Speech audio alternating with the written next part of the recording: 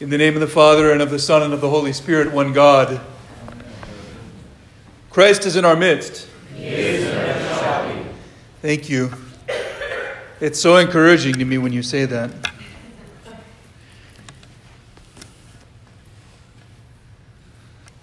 It encourages my faith.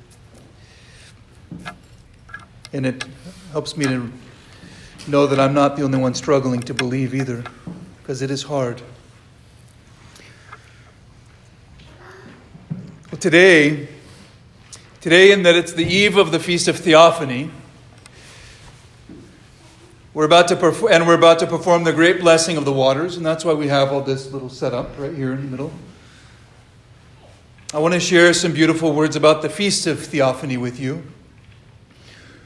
As I'm drawing attention to the fact that we have water and bottles and a cross set up, I'll let you know as we're getting closer to that time at the end of the liturgy, we're going to perform the blessing of the waters. If you want to come, if you want to draw near and be close to me while I'm having that service, especially the little ones who can't see around, they can get really close and watch me plunge the cross into the water, and be right there. So don't fear.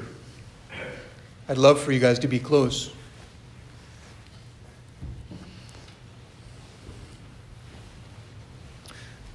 The meaning of the Feast of Theophany is summed up in its title. You may have heard it referred to as, and when we're talking about it, we're talking about the Feast of the Baptism of our Lord.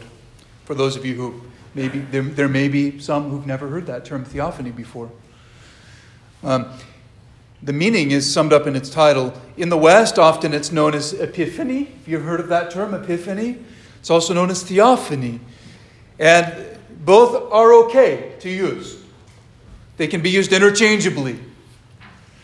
So if you hear someone say Epiphany, so you don't get to say, no, that's right. That's not what we call it. Okay? It works too. The term Epiphany generally means appearance. An appearance or a manifestation. We find the word epiphany used in the passage from the letter to Titus. The grace of God that brings salvation has appeared to all men. The grace of God that brings salvation has appeared to all men. And what happened at Christ's baptism? He was revealed and proclaimed to be Son of God. And the Trinity, the Holy Trinity, was revealed. As we say in the Troparion for the feast, when thou, O Lord, was baptized in the Jordan, worship of the Trinity was made manifest. God was revealed. The revelation of God is Trinity, and we proclaim this as essential to the feast. So it is an epiphany. It is an appearance. It is the grace of God that brings salvation that has appeared in the person of Christ.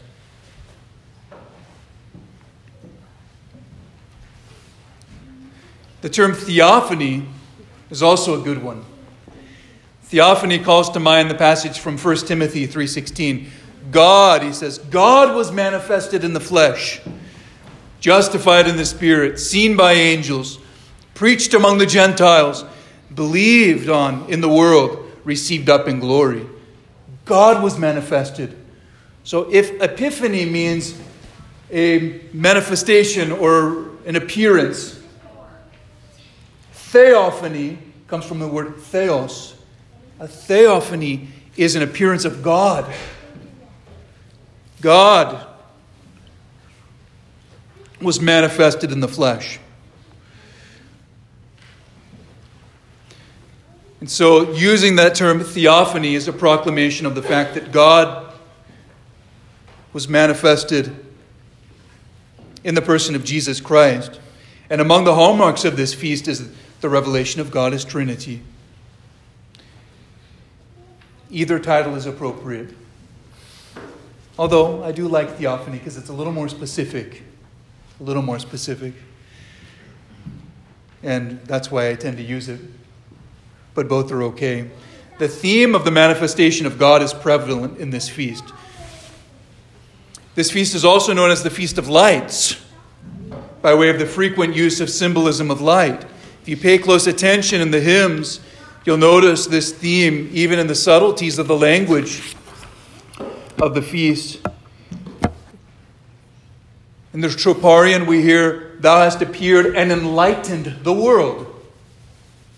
Thou hast appeared and enlightened the world. Glory to thee. Because this is the day of celebrating the appearance of Christ, who himself is the light of the world. And I like to remind people, anytime you see a light, it's a type of Christ. It's an image of Christ. It reminds us of the true light that is Christ. Christ is the light of the world who's appeared and not just said, I am the light. But appeared and enlightened the world to bring his warmth and brightness and understanding to the world. So it's a feast of the illumination of the world. The candle, the light that illumines all, appears today. And everything else of seeming importance becomes a bit dim in comparison. Fix your eyes on this light.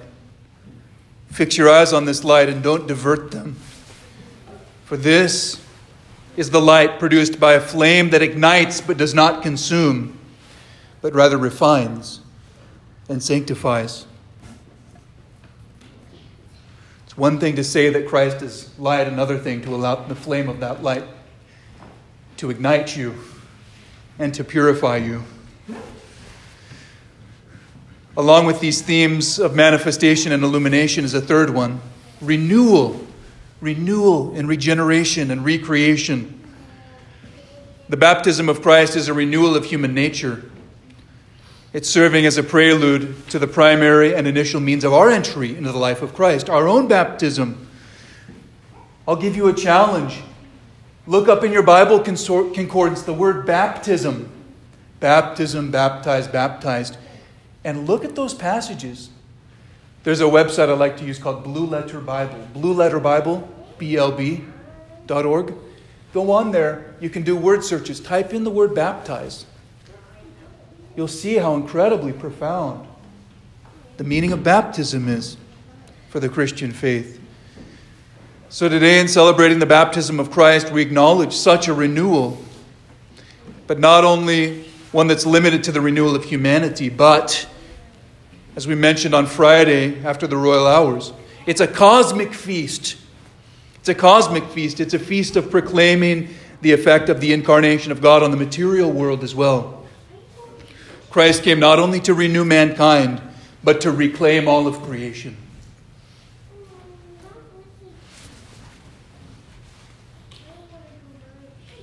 Let's consider this question, addressed repeatedly in the hymns of the feast. Why was Christ baptized? Why? He wasn't impure. He didn't need rebirth and regeneration. Why was he baptized? It makes sense that as a man, that any man would be baptized or sinful in need of repentance, seeking cleansing from sins. But what about the sinless one? What do the waters have to offer him who is their very source? Let alone the clay, John. And we hear a lot about this interplay of John. Who am I to place my hands on the one who created my hands? Those kinds of things.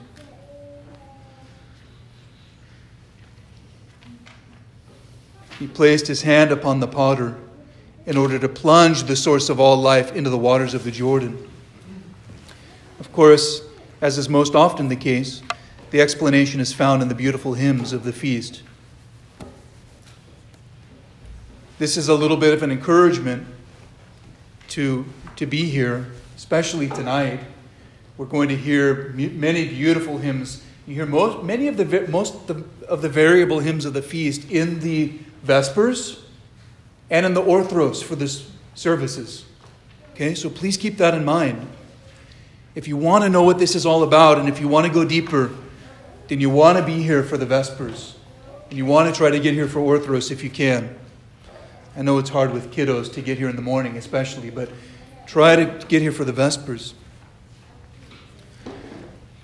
The hymns reveal what it is that we're celebrating and why. They state, Though as God he needs no cleansing, yet for the sake of fallen man he is cleansed in the Jordan. And as man he is cleansed that I may be made clean. We begin to see that Christ plunged into the waters in his humanity, summing up all of humanity in himself as the second Adam, accomplishing for humanity what it had failed to accomplish for itself and providing the means by which to do it. When he was crucified, Christ, who knew no sin, to use the words of St. Paul, Christ, who knew no sin, became sin for us, that we might become the righteousness of God in him.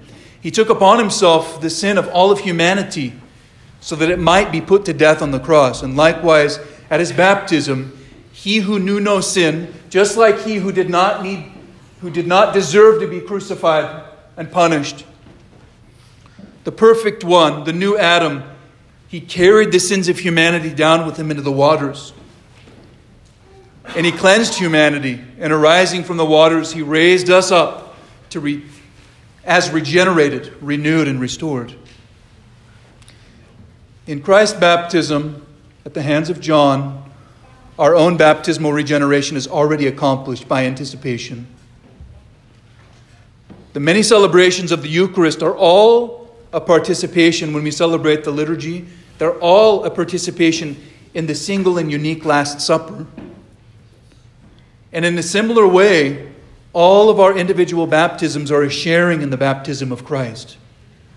The baptism of each person is a means by which the grace of Jordan is extended so that it may be appropriated by each of us personally.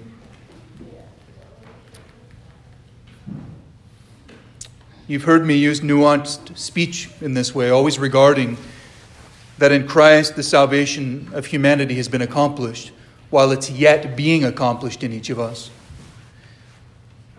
We who represent the humanity that has been saved are yet being saved, and we live according to the baptismal reality of our life in Christ, and we continue to until the end. He who endures to the end will be saved, we hear. And we could likewise say, he who preserves and renews his baptism to the end will be saved. We could say in one sense, the whole of the Christian life is an appropriation of our baptism, a preservation and a constant renewal of our baptismal identity. You may have noticed the very close connection between the prayers of the great. You may notice the connection when you hear these prayers today. You'll hear the connection of the sanctification of the waters with the sanctification of the water of baptism.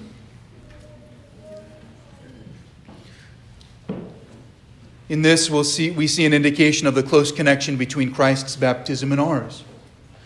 When I take the cross with Christ on it and I plunge it into the waters to sanctify the water, it's an image of his baptism in the Jordan. That's why we also call holy water Jordan water.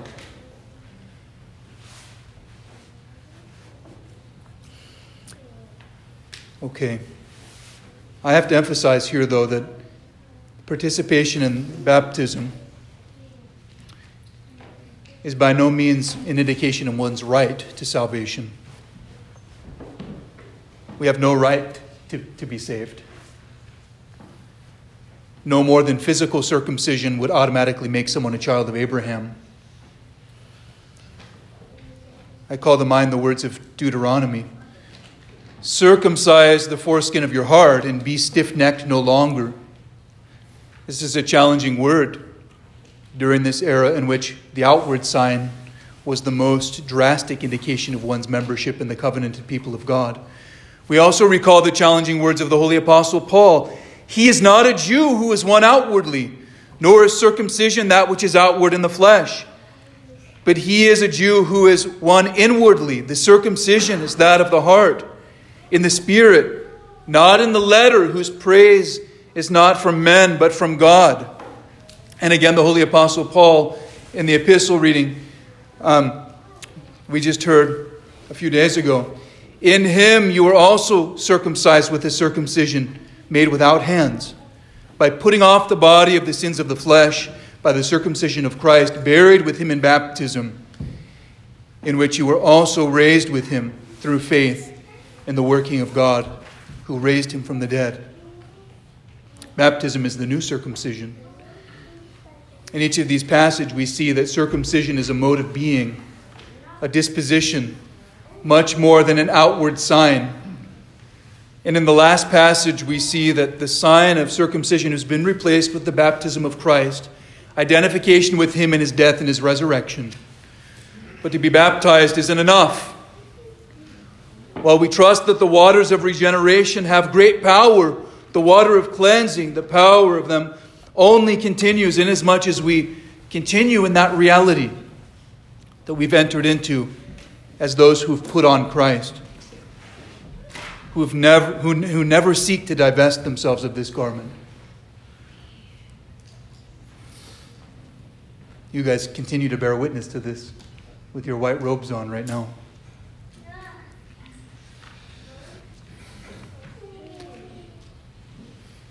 Someone came to me once for confession and said, "Father, I want the circumcision of the heart. I need it." It was so inspiring to me. I could have said, "I want the baptism of tears. I want to understand what it means to have put on Christ and to not corrupt that white garment that He's allowed me to be encompassed in, of His beauty, of His love." I want to share some words from the late priest Dumitru Staniloae, which I often share with our newly illumined. It goes like this: the mystery of baptism isn't only a momentary realization of a mystical death and resurrection by the one who's baptized. It's also, and this is essential to the Orthodox understanding of what it means to be a Christian, baptism isn't just that one-time transaction, but it's also an inauguration of a process in which this death and resurrection continue until perfection. Our experience of death and resurrection in Christ continue to happen in our lives over and over again until it's brought to perfection. This death is again the negative aspect of asceticism or spiritual struggle. It's the struggle against the old man of sin. The resurrection is the positive aspect. It's the raising of the new man, of the virtues. Death is joining with suffering. Death is joined with suffering. We stifle and cut away from us a kind of life which has become our own. But then we realize that the Lord too died suffering, and by our suffering we too take part in what He suffered. In this sense, asceticism, our spiritual struggle, is our participation in the death and resurrection of the Lord. In the continuation and actualization of baptism by our personal efforts, Christ as the source of the power which sustains the effort of asceticism is the force, the nature, both of the virtues, as of the positive side of asceticism, as well as of the struggle against the old man of sin. And remember, that struggle continues. Christ directs the work of the slaying of the old man. He continues and directs the work of the slaying of the old man of sin within us, not only by the power which He gives us from the inside out to fight willingly against sinful habits, but also by troubles and afflictions of every kind, which He permits to come to us. If we accept these troubles, they gradually purify us. If we accept the troubles that He allows us to endure, then they gradually purify us. If we revolt, they sink us deeper in sin. Christ is the one who gives us the power to endure them, to suffer afflictions. In this sense, He participates with us in our sufferings.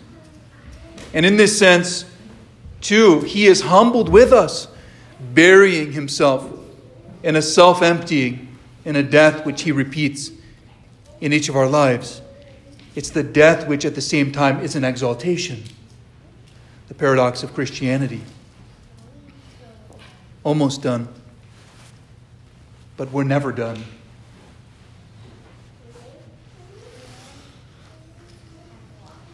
If you don't like being edified, then, oh man, you don't want to go to heaven then. I mean, not that I'm the source of all edification, but, we need to, We should never tire of bearing witness to the love of God. Like we're inspired when serving as witnesses to baptisms of those who are newly illumined. And I was nearly lifted to heaven when I was celebrating our baptisms a couple weeks ago. The earth was shaking. The demons were trembling. They knew that they could not follow the newly enlisted soldiers of Christ into the reclaimed waters in which death is transformed into life. We are all the more emboldened by seeing Christ, the God-man, to subject himself to the waters as a slave. This one who would command the waters eventually and walk upon them submitted himself to the waters. What a great paradox. What a great humility. On Friday, I just mentioned the crazy reality of the fact that the Creator could even be encompassed by water. Let that, as the kids say, mind blown, if you think about it. The Creator, yeah, thank you. Yeah, you get it? Okay, you're still awake. And speaking of reclaiming the waters, I want to conclude on this point. Not only do we hear about the effect of baptism in the hymns of the feast, but we hear about the effect of Christ on the water itself. We're told that Christ has appeared to sanctify the waters. And this is important. And this is a huge paradigm shift for a lot of us. Because at most we want to see that Christ, especially with my upbringing, that he led us by example. Oh, so he was baptized, therefore we should be baptized as well. But something else happened as well. Something extremely significant. Christ has appeared to sanctify the waters. We know of the tragedy of the fall of humanity. And we know also that the invitation of death and corruption by man has plagued all of creation with the fate of corruptibility.